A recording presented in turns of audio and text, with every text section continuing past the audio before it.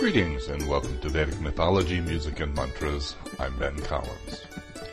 This week, the story of the sacrifice of Daksha and the danger of making Shiva angry.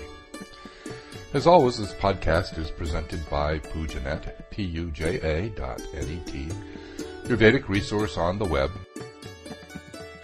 When one starts to read the great stories from the Vedic tradition, it doesn't take long before you come across the story of Daksha's sacrifice.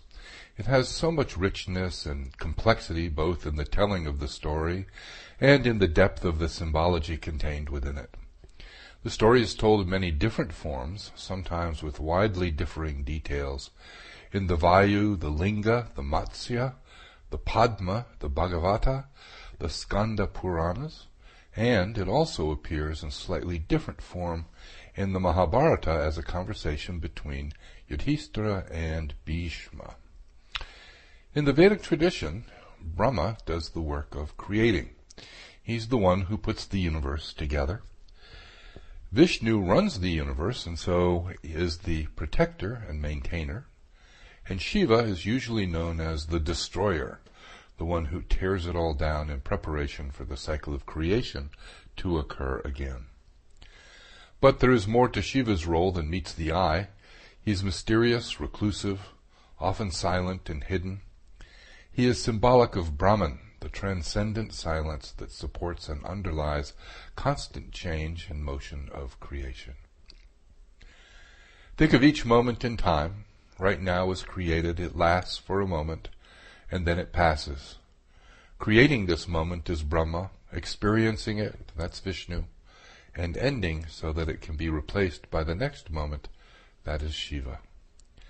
Brahma, Vishnu, Shiva, always present and constant and co-equal in our daily experience of the universe. Shiva is constantly destroying things, and traditionally he's pictured as being hot. So he tends to happily spend his time high up in the remote mountains on Kailash, his Himalayan sanctuary, and that's why his worship involves Abhishekam, the pouring of various liquids over the Shiva lingam. Vishnu and Lakshmi, because they support and protect the world, are very conventional.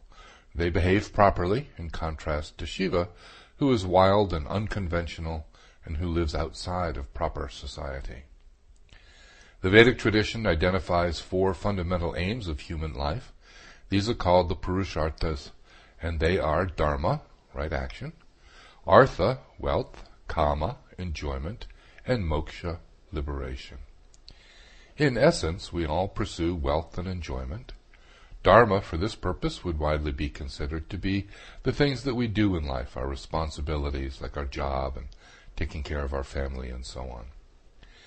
These 3, Dharma, Kama, Artha, are, for purposes of this discussion, going to come under the purview of Vishnu, because they're qualities that maintain life.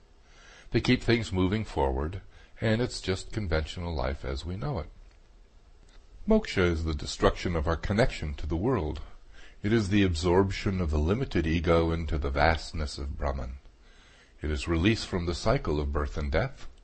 There's a lot of destruction and a lack of boundaries there. So Shiva, being symbolic of moksha, tends to live outside of society. He is the ascetic recluse, preferring to live in the wild. As symbolic of one who represents the transcendent, which is beyond all rules, he breaks rules. He's associated with death and demons and everything that's the scary side of life. He hangs out in burial grounds and wears his hair long and matted. He dresses in animal skins and wanders around, or he spends his time lost in meditation. But in spite of his ascetic tendencies, Shiva has a wife by the name of Sati. She was given to him by Daksha, the great king, at the suggestion of Daksha's father, Brahma the creator.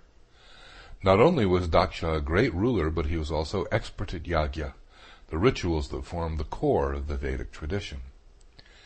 The Kurma Purana tells a story of a meeting between Daksha and the Rishi Dadichi, in which there was a gathering of all sorts of illustrious men and various gods and goddesses, And as Daksha enters the hall, everybody stands up with the notable exception of Shiva, who remains seated. Well, Daksha was a very proud man and quickly became enraged. Addressing the group, he said, "Listen to me, and listen well. This Shiva is my son-in-law. He has married my delicate, beautiful, and cultured daughter at the suggestion of Brahma. And yet here he sits when he should stand. Look at him, he smears ash all over his body, he wanders around naked, he looks disrespectful. He is not Shiva, which means pure, he is Ashiva, which means impure. Accordingly, from now on, when we perform yajna, there will be no offerings to Shiva." And Daksha stomps away. Now Shiva sat there unbothered by all the drama, but his mount, Nandi the bull, was enraged, and he cursed Daksha, saying that only those who were obsessed with the material world would find fault with Shiva, who is the embodiment of Vairagya, or detachment. "Since Daksha is so obsessed with the material world," said Nandi, "let him live for sensory pleasure only. Since he chooses to have qualities of an ignorant beast, let him live like one, and to remind all others of his folly, from this moment forward he will have the head of a goat." And all the Brahmins who supported him, they too will delight in the pleasures of the body alone, and will wander about living as beggars. In the Puranic stories, one just does not start cursing like that without getting some reaction from others who were present. And the sage Brighu, another of the sons of Brahma, and therefore a brother to Daksha, cursed the followers of Shiva, saying, "Those who follow Shiva will act contrary to scripture, be devoid of proper conduct, and will be attached to the intoxication of wine." So everyone stomps off. Now sometime later, Daksha wanted to have a yajna, a grand sacrifice, and he made arrangements at a site in the Himalayas called Gangadwara, which is Haridwar, near Rishikesh today. And he invited everyone, gods and goddesses, ancestors, rishis, and so on. As the Purana says, the Adityas, the Vasus, the Rudras, the Maruts, all were present there, entitled as they were to partake in the offerings, together with Indra, the king of the gods. The four classes of Pitris, Ushmapas, Somapas, Aijapas, Dhumapas, those who feed upon the flame, the juice, the butter, or the smoke of the yajna offerings. Also attending were the divine Ashwins and Brahma the Creator. Creatures of every class born from the womb, from the egg, from air or vegetation came upon their invocation, as did all the gods with their brides who in their resplendent vehicles blazed like so many fires. But there was a problem. Looking out over them all, the sage Dadichi was filled with indignation. And he said, "The man who worships what not to be worshipped, or pays not reverence where veneration is due, is guilty most assuredly of heinous sin." And then addressing Daksha, he says to him, "Why do you not offer homage to the god who is the Lord of life?" And at this point, Dadichi Rishi is saying, what about Shiva? Now Shiva is also known as Rudra, and there are 11 different forms of Rudra, all of whom Daksha had invited to the ritual. In response, Daksha says, "Hey, I invited all the 11 forms of Rudra. These I recognize, and I do not know who this Mahadeva, Shiva, of whom you speak, is."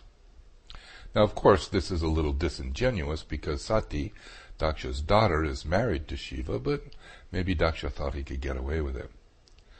Dadichi says he recognizes no deity higher than Shiva, so your ritual is not proper and it will not succeed. Well, Daksha, not to be deterred, and with probably more than a little bit of a hint of taunting in his voice, says, "I offer in a golden cup this entire oblation, which has been consecrated by many prayers as an offering ever due to the unequaled Vishnu, the sovereign Lord of all." Now, as this is happening, Sati went to Shiva and said that she had seen all sorts of gods dressed up, beautifully going off someplace, and they told her that her own father had invited them to attend a grand yagya. Well, Sati, of course, wanted to go, and in particular to see her mother and aunties. "My dear husband," she says, "I know you are beyond the pettiness of social activities, but I long to visit my family, see my birthplace, and attend this yagya. Why are you not attending?" Well, Shiva explained that there was an arrangement a long time ago, in the first part of our story, in which he would not receive a share of the yagya rituals. "Well, that can't be fair," Sati said. Well, Shiva explained that in my sacrifice the priests worship me in the offering of true wisdom, and thus do I receive my portion. But Sati was not satisfied, and so Shiva was convinced to claim a share of the ritual's offerings. And he created a being called Virabhadra, and Sati creates a being called Rudrakali. And as the text says with great drama, having thus spoken to his beloved spouse, the mighty Maheshwara, Shiva, created from his mouth a being like the fire of fate, a divine being with 1,000 heads, 1,000 eyes, 1,000 feet, wielding 1,000 clubs, 1,000 arrows, holding the shell, the discus, the mace, and wearing a blazing bow and battle axe, fierce and terrific, shining with dreadful splendor, and decorated with the crescent moon, clothed in a tiger's skin, dripping with blood, having a capacious stomach and a vast mouth, armed with formidable tusks. His ears were erect, his lips were pendulous, his tongue was lightning, his hand brandished the thunderbolt, flames streamed from his hair, a necklace of pearls wound round his neck, a garland of flames descended on his breast, radiant with luster. He looked like the final fire that consumes the world. 4 tremendous tusks projected from a mouth which extended from ear to ear.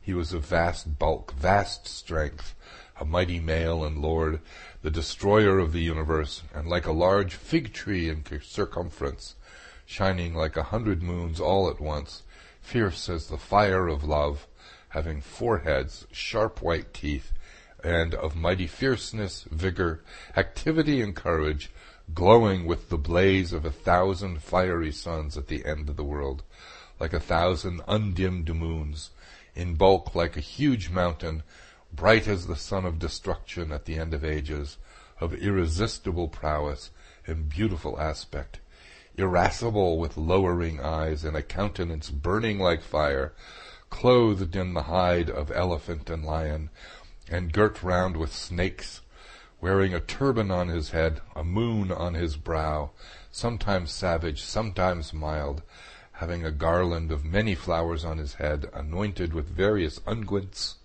and adorned with different ornaments and many sorts of jewels, wearing a garland of heavenly flowers, rolling his eyes with rage. This fearsome being then knelt down on the ground, raising his hands respectfully to his head, said to Mahadeva, "Sovereign of the gods, command, what is it that I must do for thee?" "Destroy the sacrifice of Daksha," was Shiva's simple reply. And at that the mighty Virabhadra bowed down his head to the feet of Shiva, and like a lion loosened from his bonds, left to destroy the sacrifice of Daksha, accompanied by the fearful goddess Rudrakali, who was created from the anger of Sati, the wife of Shiva. And Virabhadra created from the pores of his skin hundreds and thousands of powerful assistants of equal valor and strength. They leapt up into the sky and streamed off, headed for Daksha's yagya. And I'll say one thing, they certainly did know how to write in those days. So now, the text, now this time from the Vishnu Purana, is very dramatic. Imagine that you're there seated by the yagya fire with all the other invitees, when all of a sudden the surrounding mountains tottered and the earth shook. As the text says, the winds roared, and the depths of the sea were disturbed. The fires suddenly lost their radiance, and the sun grew pale. Neither the planets nor the stars shone in the sky. Concerned, the rishis ceased their hymns, and the gods and demons were mute, and thick darkness was everywhere. Then from the sudden gloom emerged fearful and numerous forms, shouting the cry of battle, who instantly broke or overturned the sacrificial columns, trampled on the altars, and danced amid the offerings. Running wildly hither and thither with the speed of wind, the beings tossed about the implements and vessels of sacrifice, which looked like stars precipitated from the heavens. The piles of food and beverage for the gods, which had been heaped up like mountains, the rivers of milk, the banks of curd and butter, the sands of honey and buttermilk and sugar, the mounds of condiments and spices of every flavor. And then falling upon the host of the gods, these vast and resistless Rudras beat or terrified them, mocked them, insulted the nymphs and goddesses, and quickly put an end to the rite. Some of them made a hideous clamor, while others fearfully shouted. Daksha, the patriarch, his sacrifice being destroyed, overcome with terror and utterly broken in spirit, fell upon the ground, where his head was cracked open by the feet of the cruel Virabhadra. The 30 scores of sacred divinities were all presently bound with a band of fire by Virabhadra, their lion-like foe, and they all cried out, "Have mercy on us, dismiss your anger." Brahma and the other gods and the patriarch Daksha looked up, and raising their hands, they said, "Who are you?" Virabhadra looked down on them and said, "I am not a god, nor an Aditya, nor do I come hither for enjoyment, nor am I curious to behold the chiefs of the divinities. I am come to destroy the sacrifice of Daksha. I am called Virabhadra, the issue of the wrath of Shiva. Bhadrakali, who has sprung from the anger of Devi, is sent here with me by them to destroy this rite." Well, having heard the words of Virabhadra, Daksha looked around at the remains of his sacrifice. The hearth of sacrifice, now deserted by the Brahmins, had been destroyed. The spirit of sacrifice, yajna, had been metamorphosed into an antelope and had run away. The fires of Shiva's wrath had been kindled to disastrous effect. All of Daksha's attendants, wounded by the tridents of the servants of Virabhadra, were groaning with pain. The pieces of the uprooted sacrificial posts were scattered here and there, and the fragments of the food offerings were being consumed or carried off by flights of hungry vultures and the herds of howling jackals. Daksha, who was a powerful yogi, closed his eyes in meditation, and Shiva appeared in his inner vision, glowing like 1,000 suns, and smiled upon him and said, "Daksha, your sacrifice has been destroyed. I'm satisfied now. What can I do for you?" Well, Daksha was frightened, alarmed, agitated. Crying, his eyes suffused with tears, raised his hands to his brow and said, "Well, if you are pleased, if I've found any favor with you, I have worked so long and hard to accumulate all the items for the sacrifice. May this not have been prepared in vain." Well, Shiva, who is very well known for his quick temper, is also very easily calmed and pleased. "So let it be," replies Shiva. Daksha knelt down on the earth and, in the text, recites Shiva Sahasranam, the 1,008 names of Shiva. And that's the end of the story as it's told in the Vayu Purana. But in most of the other Puranas, it's told a little bit differently. As Daksha's sacrifice is beginning, Sati, his daughter and Shiva's wife, goes to Shiva and asks if she can attend the yajna. Well, Shiva is very sympathetic but unmoved. "My dear," he says, "it is always good to visit one's family, but when they're all puffed up with pride as your father is now, it is not good. And I know you're the favorite of your father, but you will not receive the welcome and attention that you desire, because he happens to be envious and angry with me at the moment. I did not honor him by standing at that assembly because I honor only the Supreme Transcendent, who is enshrined in the heart of the pure. That is what I do my namaste to, but under the influence of pride and egotism, that beautiful and delicate flower of the transcendent divine evaporates, and so what is left to honor? Hence I sat and did not stand. It will not do you any good to go and see him. You must stay here. Well, Sati was crestfallen. She really wanted to go, and she started to cry, but her tears had no effect on Shiva, who sat attentively looking at her with concern for a while, but he soon grew bored with that, closed his eyes, and returned to his meditation. As soon as Sati noticed this, she stopped, and her tears were replaced by anger, and she rose, walked determinedly out of the hall, and headed off for her father's home. Seeing her go, some of Shiva's entourage accompanied her, and it was not long before the group reached Daksha's place, where they could already hear the sounds of the Vedic chants and smell the smoke of the sacrificial fire with the offerings of ghee being poured into it. Sati's mother and aunts welcomed her warmly, but Daksha, her father, ignored her, as did all the guests and Brahmins in fear of angering Daksha. Quickly, Sati grew angry and refused her seat of honor near her mother. She soon noticed that there was no seat reserved for her husband Shiva either. She was growing more angry by the moment, and her anger was something not to be underestimated because, as wife of the Lord of Destruction, she was the source of his power. "Father," she said with a quivering voice, "how can you dishonor my husband? He's no enmity towards anyone. He's the beloved soul of all beings who finds the minutest merit in others, as if with a great magnifying glass, and yet you find the smallest fault amidst the virtues of others. Shiva is not worthy of your disrespect. Do you know that when he calls out to me, he says, 'O daughter of Daksha'? How can I hear that now without feeling the pain you have caused me through your disrespect?"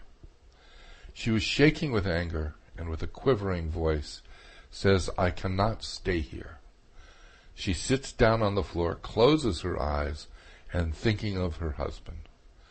A moment passed in silence, and then there was the merest wisp of smoke, which was soon replaced by large tongues of flame.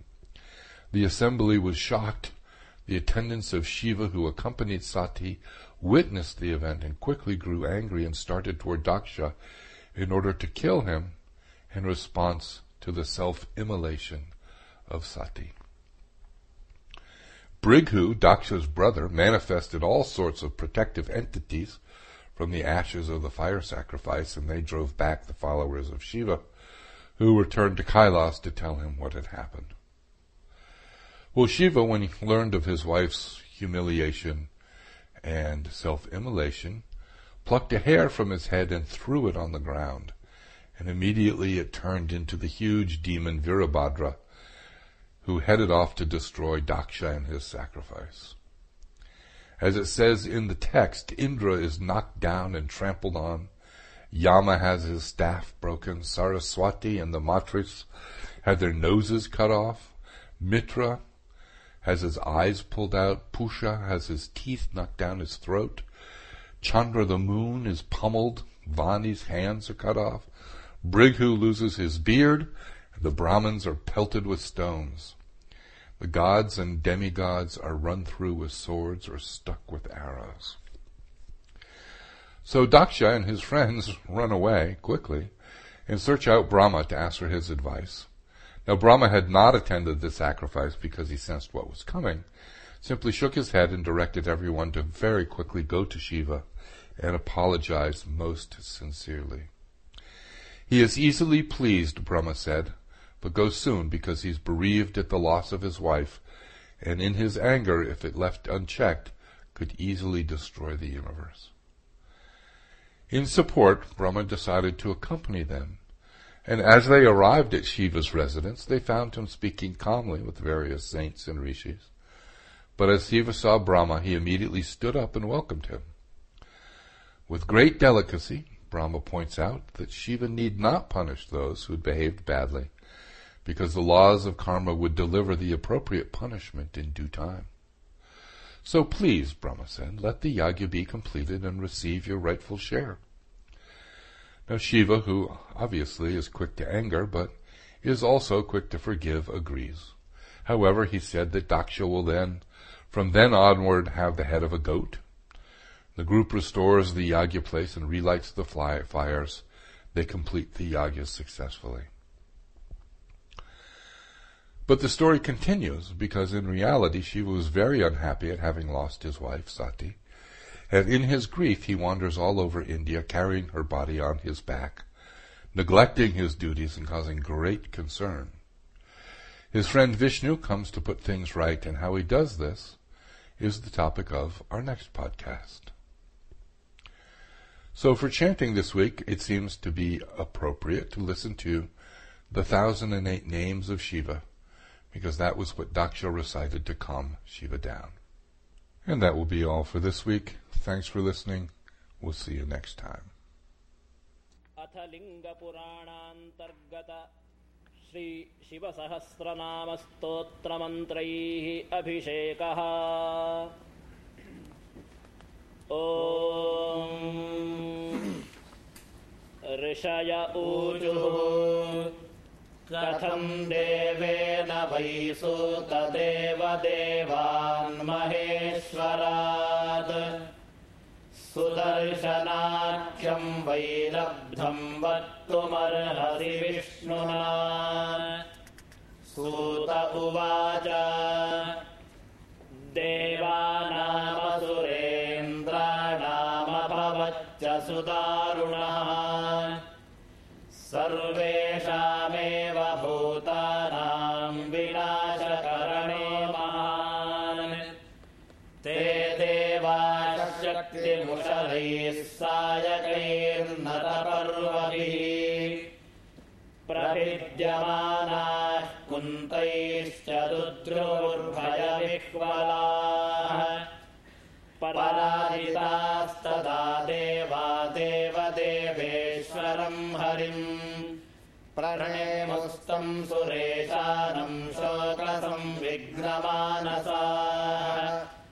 तान् समीक्ष्याथ भगवान् देवदेवेश्वरो हरिः प्रणिपत्य स्थितान् देवानिदं वचनमब्रवीत्। वत्साः किमिति वै देवाश्च्युतालङ्कारविक्रमाः समागताः ससन्तापा वक्तुमर्हथ सूरताः। तस्य तद्वचनं श्रुत्वा तथा भूताः सुरोत्तमाः प्रणम्याहुर्यथावृत्तं देवदेवाय विष्णवे।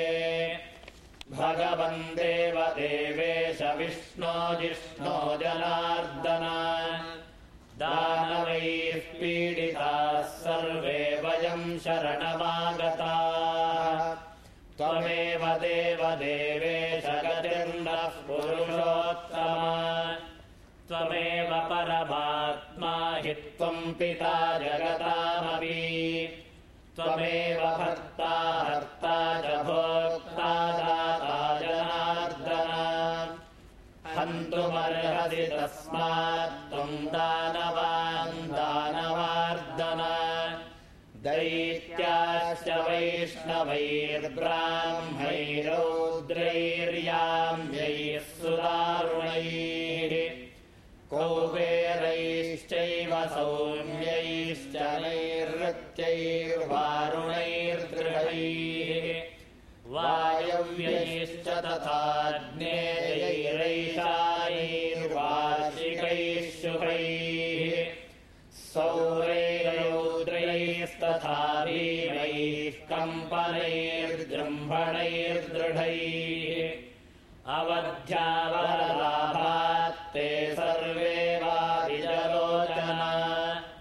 सूर्यमण्डलसम्भूतं त्वदीयं चक्रमुद्यतम् कुण्ठितम् हि यतीजेन ज्यावनेन जगद्गुरो दण्डम् शार्ङ्गम् तवास्त्रम् च लब्धम् दैत्यैः प्रसादतः पुरा जलनन्धरम् हन्तुम् निर्मितम् त्रिपुरारिणा रथाङ्गम् सुषितम् घोरम् तेन ताम् हन्तुमर्हसि तस्मात्तेन निहन्तव्या नान्यैः शस्त्रशतैरपि ततो निशम्य तेषाम् वै वचनम् वारिजेक्षणः वाचस्पतिमुखानाहरिश्चक्रभृत्स्वयम् श्रीविष्णुरुवाच भो भो देवा महादेवम् सर्वैर्देवैः सनातनैः सम्प्राप्य साम्प्रतम् सर्वम् करिष्यामि दिवौकसाम् देवाजलन्धरम् हन्तुम् निर्मितम् हि पुरारिणा लब्ध्वा रथाङ्गम् तेनैव निहत्य च महासुरान् सर्वान् धुन्धुमुखान् दैत्यानष्टषष्टिशतान् सुरान् सबान्धवान् क्षणादेव युष्मान् सन्तारयाम्यहम्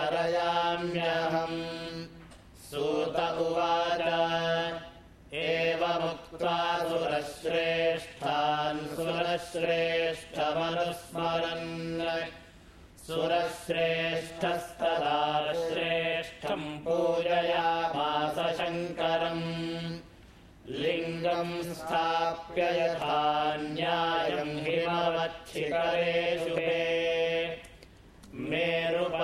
मेरुपर्वतसङ्काशम् निर्मितम् विश्वकर्मणा त्वरिताख्येन रौद्रेण च जनार्दनः स्नाप्य सम्पूज्य गन्धाद्यैर्ज्वालाकारम् मनोरमम् तुष्टावच तदा रुद्रम् सम्पूज्याग्नौ प्रणम्य च देवम् नाम्नाम् सहस्रेण भवाद्येन यथाक्रमम् पूजयामास च शिवम् प्रणवाद्यम् नमोऽन्तरम् देवम् नाम्नाम् सहस्रेण भवाद्येन महेश्वरम् प्रतिनाम सपद्मेन पूजयामास शङ्करम् अग्नौ च नामभिर्देवम् भवाद्यैः समिदादिभिः स्वाहान्तैर्विधिवद्भुत्वा प्रत्येकमयुतम् प्रभुम् तुष्टावच पुनः शम्भुम् भवाद्यैर्भवमीश्वरम् श्रीविष्णुर्वाच भवः शिवो हरो रुद्रः पुरुषः पद्मलोचनः अर्थितव्यः सदाचारः सर्वशम्भुर्महेश्वरः ईश्वरस्थाणुरीशानः सहस्राक्षः सहस्रपात् वरीयान् वरदो वन्द्यः शङ्करः परमेश्वरः गङ्गाधरः शूलधरः परार्थैकप्रयोजनः सर्वज्ञः सर्वदेवादिगिरिधन्वा जटाधरः चन्द्रापीडश्चन्द्रमौलिर्विद्वान् विश्वामरेश्वरः वेदान्तसारसन्दोहः कपाली नीललोहितः ध्यानाधारोपरिच्छेद्यो गौरीभर्ता गणेश्वरः अष्टमूर्तिर्विश्वमूर्तिस्त्रिवर्गः स्वर्गसाधनः ज्ञानगम्यो दृढप्रज्ञो देवदेवस्त्रिलोचनः वामदेवो महादेवः पाण्डुः परिदृढो दृढः विश्वरूपो विरूपाक्षो वागीशः शुचिरन्तरः सर्वप्रणयसंवादी वृषाङ्को वृषवाहनः ईशः पिनाकी खट्वाङ्गी चित्रवेषश्चिरन्तनः तमोहरो महायोगी गोप्ता ब्रह्माङ्गहृज्जटी कालकालः कृत्तिवासाः सुभगः प्रणवात्मकः उन्मत्तवेषश्चक्षुष्यो दुर्वासाः स्मरशासनः दृढायुधः स्कन्दगुरुः परमेष्ठीपरायणः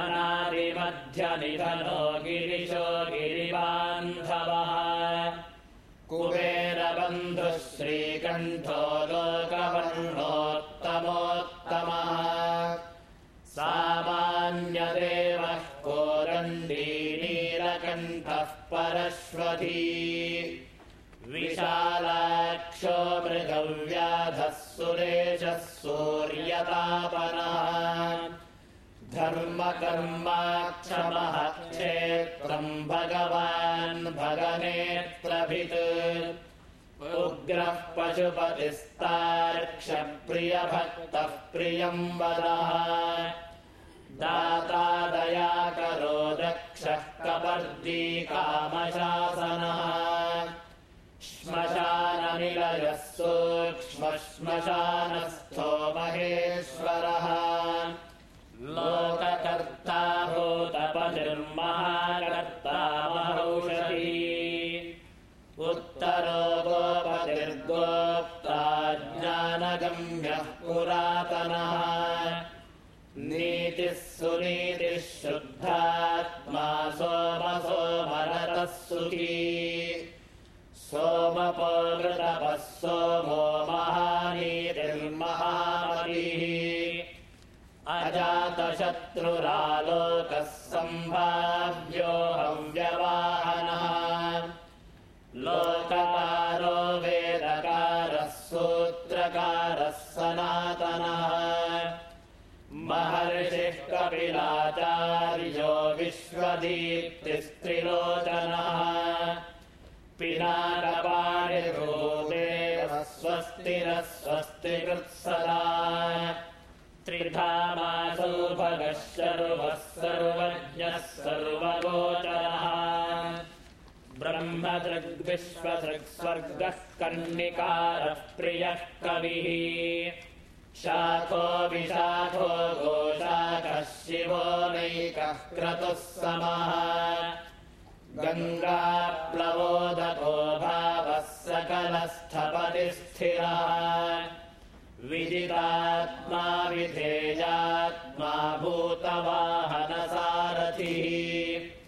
सगणो गणकार्यश्च सुकीर्तिश्चिन्नसंशयः कामदेवः कामपालो भस्मोद्धूलितविग्रहः भस्मप्रियो भस्मसायी कामीकान्तः कृतागमः समायुक्तो निवृत्तात्मा धर्मयुक्तः सदाशिवः चतुर्मुखश्चतुर्बाहुर्दुरावासो दुरासदः दुर्गमो दुर्लभो दुर्गः सर्वायुधविशारदः अध्यात्मयोगनिलयः सुतन्तुस्तन्तुवर्धनः शुभाङ्गो लोकसारङ्गो जगदीशो वृषासनः भस्मशुद्धिकरो मेरुरोजस्वी शुद्धविग्रहः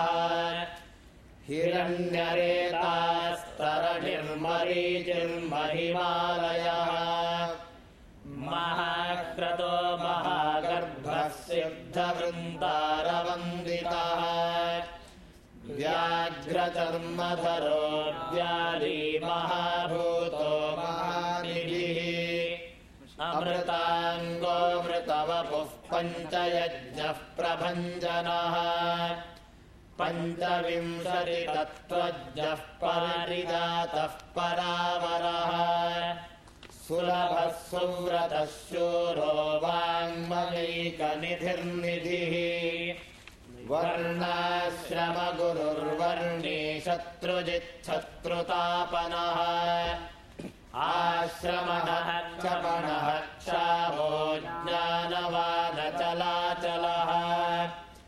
प्रमाणभूतो दुर्जेयः सुपर्णो वायुवाहनः धनुर्धरो धनुर्वेदो गुणराशिर्गुणाकरः अनन्तदृष्टिरानन्दो दण्डोदमयितादमः अभिवाद्यो महाचार्यो विश्वकर्मा विशारदः वीतरागो विनीतात्मा तपस्वी भूतभावनः उन्मत्तवेषः प्रच्छन्नोजितकामोजितप्रियः कल्याणप्रकृतिः कल्पः सर्वलोकप्रजापतिः तपस्वी तारको धीमान् प्रधानप्रभुरव्ययः लोकपालोऽन्तर्हितात्मा कल्याणिः कमलेक्षणः वेदशास्त्रार्थतत्त्वज्ञो नियमो नियमाश्रयः चन्द्रः सूर्यः शनिः केतुर्विरामो विद्रुमच्छविः भक्तिगम्यः परम् ब्रह्म मृगबाणार्पणो नघः अद्रिराजालयः कान्तः परमात्मा जगद्गुरुः सर्वकर्माचलस्पष्टा माङ्गल्यो मङ्गलावृतः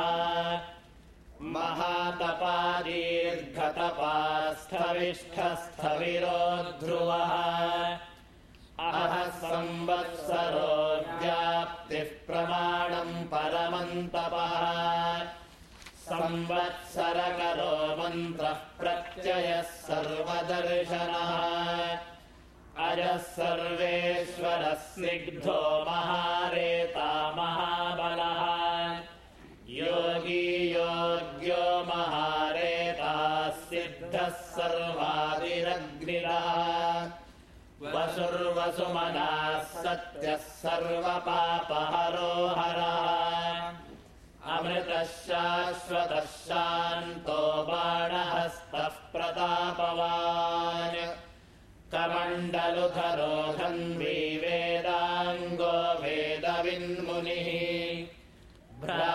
भ्राजिष्णुर्भोजनम् भोक्ता लोकनेता दुराधरः अतीन्द्रियो महामायः सर्वावासश्चतुष्पथः कालयोगी महानादो महोत्साहो महाबलः महाबुद्धिर्महावीर्यो भूतचारी पुरन्दरः निशाचरः प्रेतचारि महाशक्तिर्महाद्युतिः अनिर्देश्य वपुः श्रीमान् सर्वहार्यमितो गतिः बहुश्रुतो बहुमयो नियतात्मा भवोद्भवः ओजस्तेजोद्युतिकरो नर्तकः सर्वकामकः नृत्यप्रियो नृत्यनृत्यः प्रकाशात्मा प्रतापनः बुद्धः स्पष्टाक्षरो मन्त्रः सन्मानः सारसम्प्लवः युगादिकृद्युगावर्तो गम्भीरो वृषवाहनः इशिष्टो विशिष्टः शक्तेष्टः शरभः शरभोधनुः अपान्निधिरधिष्ठानम् विजयो जयकालयित् प्रतिष्ठितः प्रमाणज्ञो हिरण्यकवचो हरिः विलोचनः सुरगणो विद्येशो विबुधाश्रयः बालरूपो बलोन्माथी विवर्तो गहनो गुरुः करणम् कारणम् कर्ता सर्वबन्धविमोचनः विद्वत्तमो वीतभयो विश्वभर्ता निशाकरः व्यवसायो व्यवस्थानस्थानदो जगदादिजः दुन्दुभो ललितो विश्वो भवात्मात्मनि संस्थितः वीरेश्वरो वीरभद्रो वीरः वीरभृद्विराट् वीरचूडामणिर्वेत्ता तीव्रनादो नदीधरः आज्ञाधारस्त्रिशूली च शिपिविष्टः शिवालयः वालखिल्यो महाचापस्तिग्मांशुर्निधिरव्ययः अभिरामः सुशरणः सुब्रह्मण्यः सुधापतिः मखवान् कौशिको गोवान् विश्रामः सर्वशासनः ललाटाक्षो विश्वदेहः सारः संसारचक्रभृत् अमोघदण्डी मध्यस्थो हिरण्यो ब्रह्मवर्चसी परमार्थः परमयः शम्बरो व्याघ्रको नरः रुचिर्वरुचिर्वर्मयो वाचस्पतिरहर्पतिः रविर्विलोचनस्कन्धः शास्तामैव स्वतो जनः युक्तिरुन्नतकीर्तिश्च शान्तरागः पराजयः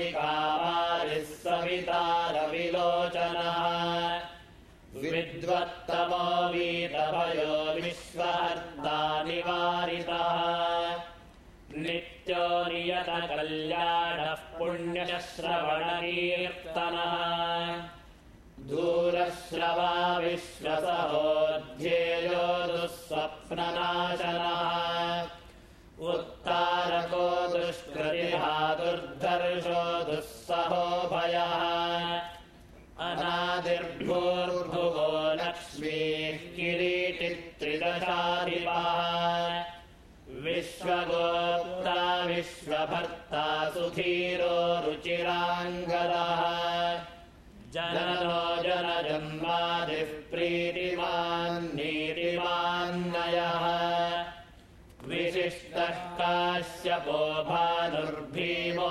भीमपराक्रमः प्रणवः सप्तधाचारो महाकायो महाधनुः जन्माधिको महादेवः सकलागमपारगः तत्त्वातत्त्वविवेकात्मा विभूष्णुर्भूतिभूषणः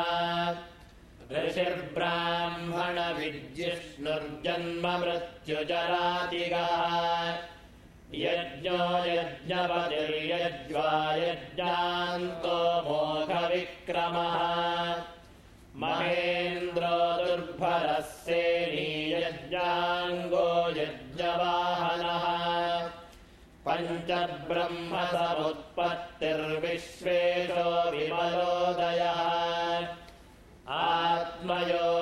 आत्मयोनिरनाद्यन्तो षड्विंशत्सप्तलोकधृत् गायत्रीवल्लभः प्रांशुर्विश्वावासः प्रभाकरः शिशुर्गिरिहतः सम्राट् सुषेणः सुरशत्रुः अमोघोरिष्टमतनो मुकुन्दो विगतज्वरः स्वयं ज्योतिरनुज्योतिरात्मज्योतिरचञ्चलः पिङ्गलः कपिलश्मश्रुः शास्त्रनेत्रस्त्रयीतनुः जानस्कन्धो महाज्ञानी निरुत्पत्तिरुपप्लवः भगो विवस्वानादित्यो योगाचार्यो बृहस्पतिः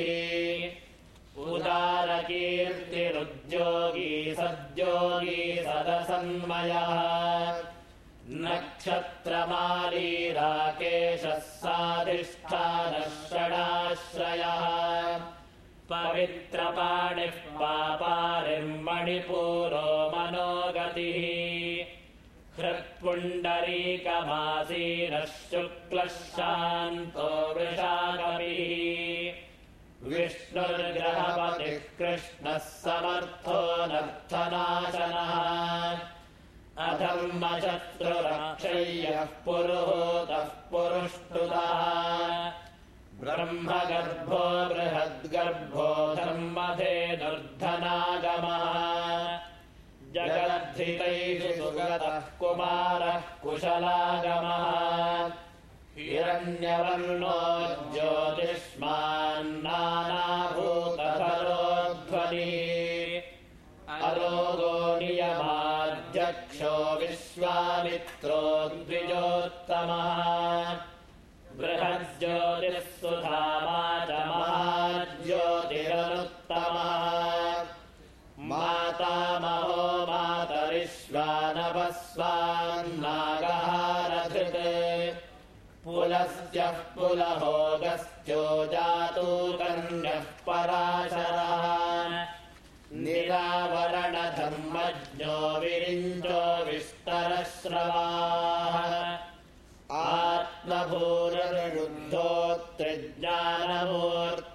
आत्मभूररुद्धोत्रिज्ञानमूर्तिर्महायशाः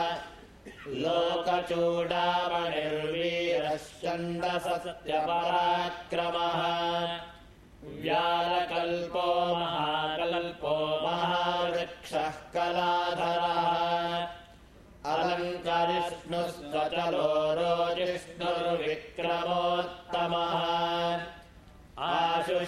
आशुशब्दपतिर्वेगी प्लवनः शिखिसारथिः असंसृष्टोतिथिः शक्रः प्रमाथी पापनाशनः वसुश्रवाः कव्यवाहः प्रतप्तो विश्वभोजनः जर्यो जराधिशमनो लोहितश्च तनूनपात् वृषदश्वो नभो योनिः सुप्रतीकस्तमिस्रः निदाघस्तपनो मेघः पक्षः परपुरञ्जयः मुखानिलः सुनिष्पन्नः सुरभिः शिशिरात्मकः वसन्तो माधवो ग्रीष्मो नभस्यो बीजवाहनः अङ्गिरामुनिरात्रेयो विमलो विश्ववाहनः पावनः कुरुजिच्छक्रस्त्रिविद्यो नरवाहनः मनोबुद्धिरहङ्कारः क्षेत्रज्ञः क्षेत्रपालकः तेजोनिधिर्ज्ञाननिधिर्विपाको विघ्नकारकः अधरोऽनुत्तरो ज्ञेयो ज्येष्ठो निःश्रेयसालयः शैलो नगस्तनुर्दोहो दानवारिररिन्दमः चारुधीर्जनकश्चारुविशल्यो लोकशल्यकृत्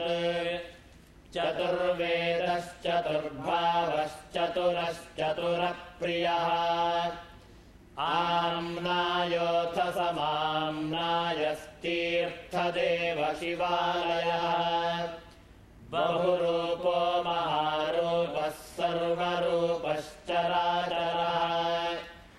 न्यायनिर्वाहको न्यायो न्यायगम्यो निरञ्जनः सहस्रमूर्धा देवेन्द्रः सर्वशस्त्रप्रभञ्जनः मुण्डो विरूपो विकृतो दण्डीदान्तो गुणोत्तमः पिङ्गलाक्षोऽथ हरियक्षो नीलग्रीवो निरामयः सहस्रबाहुः सर्वेशः शरण्यः सर्वलोकभृत् पद्मासनः परम् ज्योतिः परावरफलप्रदः पद्मगर्भो महागर्भो विश्वगर्भो विचक्षणः परावरज्ञो बीजेशः सुमुखः सुमहास्वनः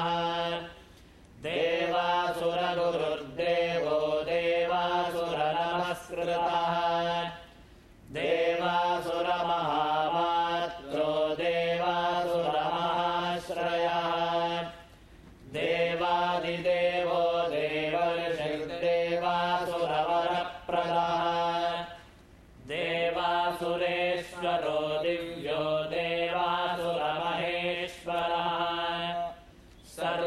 देवमयो चिन्त्यो देवतात्मात्मसम्भवः ईड्योनीशः सुरव्याघ्रो देवसिंहो दिवाकरः विबुधाग्रवरश्रेष्ठः सर्वदेवोत्तमोत्तमः शिवज्ञानरतः श्रीमान् शिखिः श्रीपार्वतीप्रियः जयस्तम्भो विशिष्टम्भो नरसिंहनिपातनः ब्रह्मचारी लोकचारी धर्मचारी धनाधिपः नन्दी नन्दीश्वरो नग्नो नग्नौ रतधरः शुचिः लिङ्गाध्यक्षः सुराध्यक्षो युगाध्यक्षो युगावः स्ववशः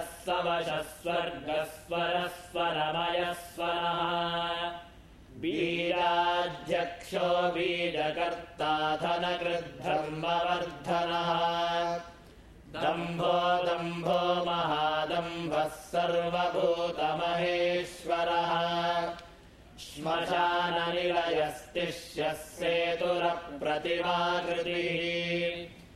लोकोत्तरस्फुटालोकस्त्र्यम्बको नागभूषणः अन्धकारिर्मखद्वेषी विष्णुकन्धरपातनः वीतदोषोऽक्षयगुणो रक्षारिः पूषदन्तहृत् धूर्जटिः खण्डपरशुः सकलो निष्कलो नखः आधारः सकलाधारः पाण्डुराभो मृडो नटः पूर्णः पूरयिता पुण्यः सुकुमारः सुलोचनः सामगेयः प्रियकरः पुण्यकीर्तिरनामयः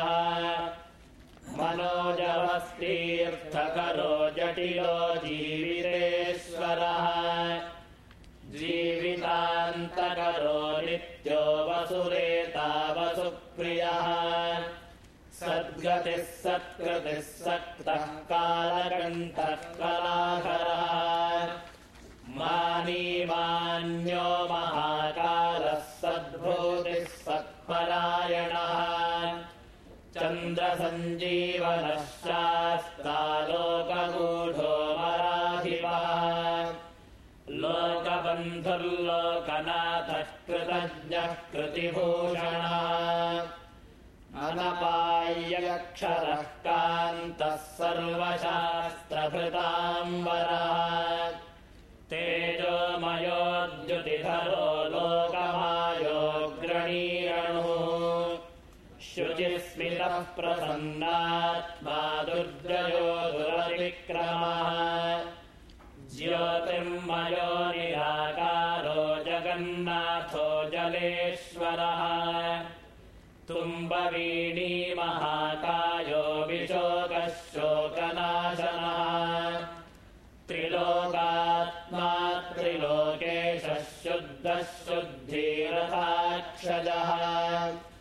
अव्यक्तलक्षणो व्यक्तो व्यक्ताव्यक्तो विशाम्पतिः वरशीलो वरतुलो मानो मानधनोमयः ब्रह्मा विष्णुः प्रजापालो हंसो हंसगतिर्यमः वेदाधाता विधाता च हर्ता हर्ता चतुर्मुखः कैलासशिखरावासी सर्वावासी सताङ्गतिः हिरण्यगर्भो हरिणः पुरुषः पूर्वजः पिता भूतालयो भूतपितर्भूतियो भुवनेश्वरः संयोगी योगविद्ब्रह्मा ब्रह्मण्यो ब्राह्मणप्रियः देवप्रियो देवनाथो देवज्ञो देवचिन्तकः विषमाक्षः कलाध्यक्षो वृषाङ्गो वृषवर्धनः निर्मदो निरहङ्कारो निर्मोहो निरुपद्रवः दर्पः दर्पितो दृप्तः सर्वर्तुपरिवर्तकः सप्तजिह्वः सहस्रार्चिस्निग्धः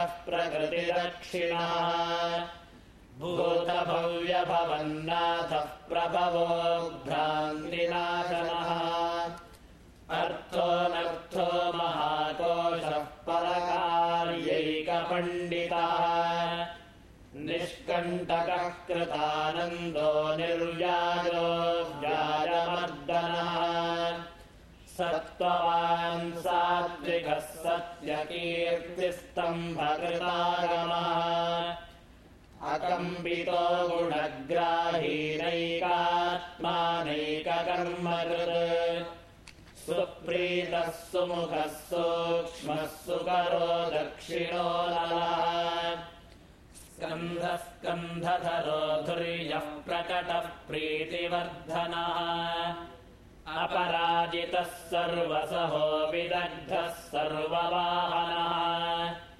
अधृतः स्वधृतः साध्यः पूर्तमूर्तिर्यशोधरः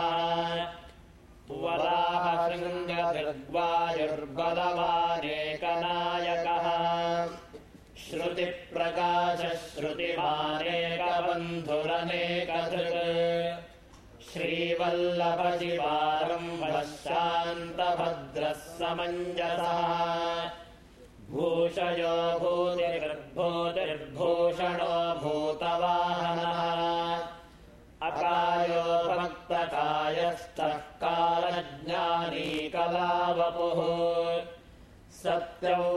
सत्यव्रतमहात्यागी निष्ठा शान्तिपरायणः परार्थवृत्तिर्वरदो विविक्तः श्रुतिसागरः अनिर्विण्णो गुणग्राही कलङ्काङ्कः कलङ्कः स्वभावरुद्धो मध्यस्थः शत्रुघ्नो मध्यनाशकः शिखण्डी कवची शूरी चण्डी मुण्डी च कुण्डली मेखली कवची खड्गी मायी संसारसारथी अमृत्युः सर्वदृक्सिंहस्तेजो राशिर्महामणिः असङ्ख्येयो प्रमेयात्मा वीर्यवान् कार्यकोविदः वेद्यो वेदार्थविद्गोप्ता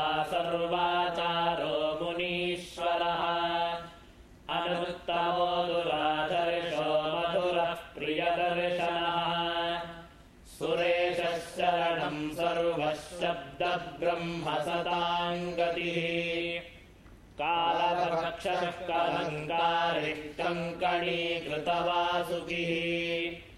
महेश्वासो महीभर्ता निष्कलङ्को विशृङ्खलः द्युमणिस्तरणिर्धन्यः सिद्धिरः सिद्धिसाधनः निवृत्तः संवृतः शिल्पो व्यूढोरस्को महाभुजः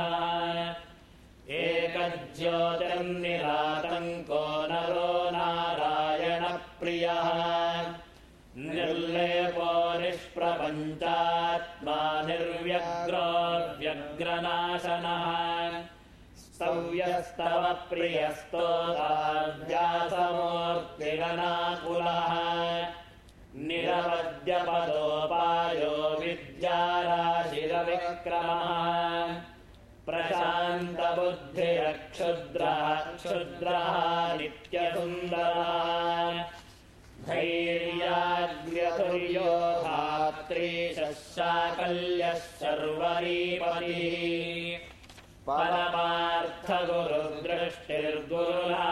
परमार्थगुरुदृष्टिर्गुरुराश्रितवत्सलः रसोरसज्ञः सर्वज्ञः सर्वसत्त्वावलम्बनः सूत उवाच एवम् नाम्नाम् सहस्रेण तुष्टावऋषभध्वजम् स्थापयामास च विभुः पूजयामास पङ्कजैः परीक्षार्थम् हरेः पूजा कमलेषु महेश्वरः गोपयामास कमल पुरुषैकम् भुवनेश्वरः हृतपुष्पो हरिस्तत्र किमिदम् त्वभ्यचिन्तयन् ज्ञात्वा स्वनेत्रमुद्धृत्य सर्वसत्त्वावलम्बनम् पूजयामास भावेन नाम्ना तेन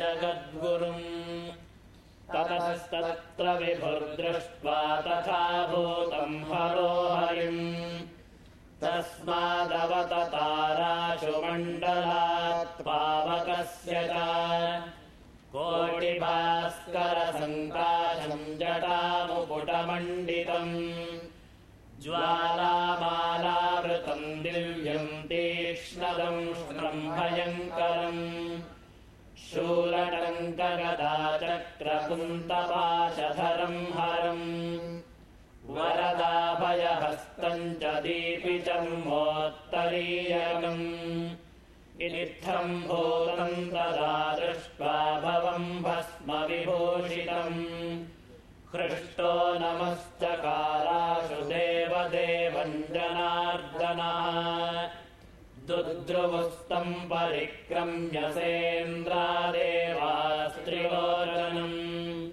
चचार ब्रह्मभुवनम् च कम्पे च वसुन्धरा ददाह तेजस्तच्छम्भोः प्रान्तम् वै शतयोजनम् अधस्ताच्चोर्ध्वतश्चैव हाहेत्यकृतभूतले तदा प्राह महादेवः प्रहसन्निव शङ्करः सम्प्रेक्ष्य प्रणयाद्विष्णुम् कृताञ्जलिपुटम् स्थितम् ज्ञातम् मयेदमधुना देवकार्यम् जनार्दन सुदर्शनाक्षम् चक्रम् च ददामि तव शोभनम् यद्रूपम् भवता दृष्टम् सर्वलोकभयङ्करम् हिताय तव यत्नेन तव भावाय सुव्रता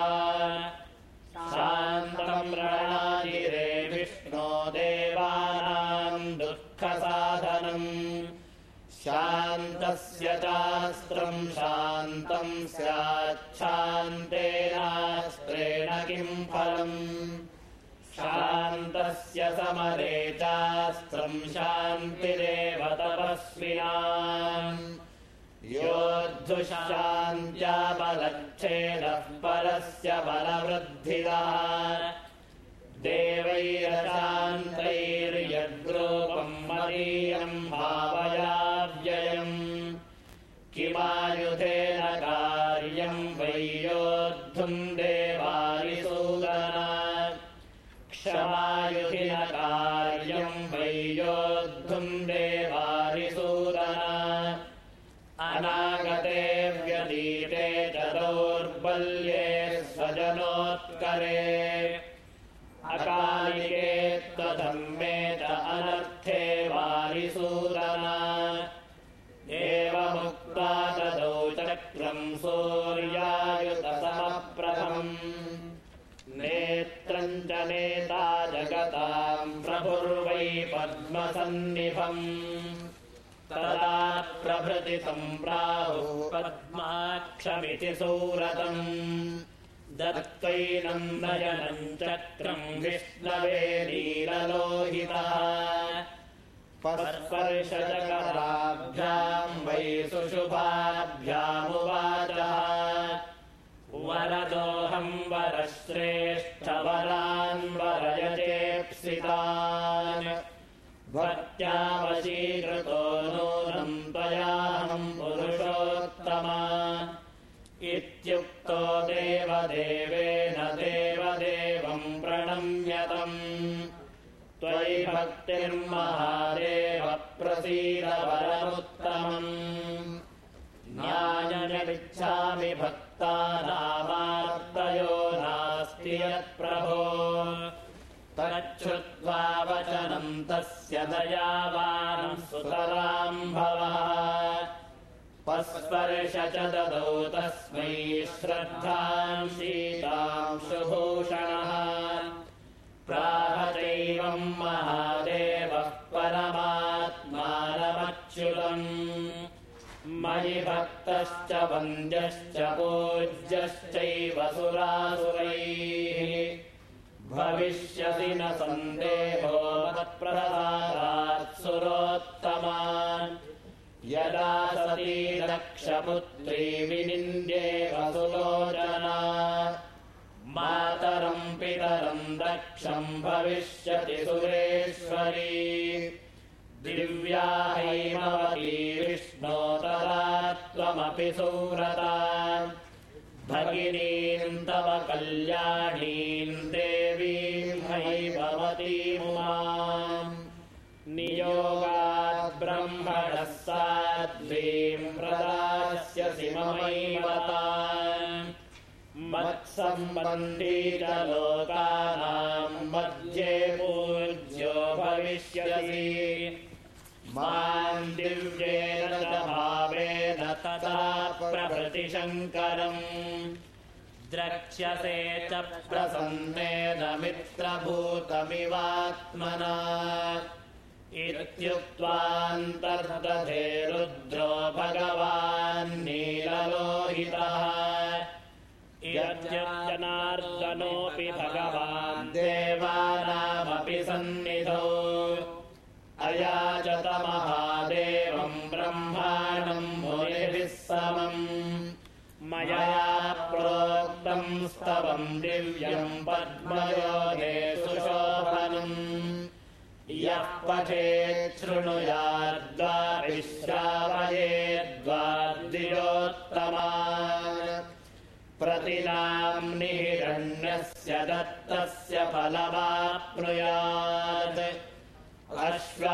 अश्वमेधसहस्रेण फलम् भवति तस्य वै घृताद्यैः स्नापयेद्रुद्रम् स्थाल्या वै कलशैः शुभैः नाम्नाम् सहस्रेणानेन श्रद्धया शिवमीश्वरम् सोऽपि यज्ञसहस्रस्य फलम् लब्ध्वा सुरेश्वरैः पूज्यो भवति रुद्रस्य प्रीतिर्भवति तस्य वै तथा स्विति तथा प्राह पद्मयोनेर्जनार्दनम् जग्मतुः प्रणिपत्यैनम् देवदेवम् जगद्गुरुम् तस्मान्नाम्नाम् सहस्रेण पूजयेदनघोद्विजाः जपेन्नाम्नाम् सहस्रम् च स याति परमाम् गतिम्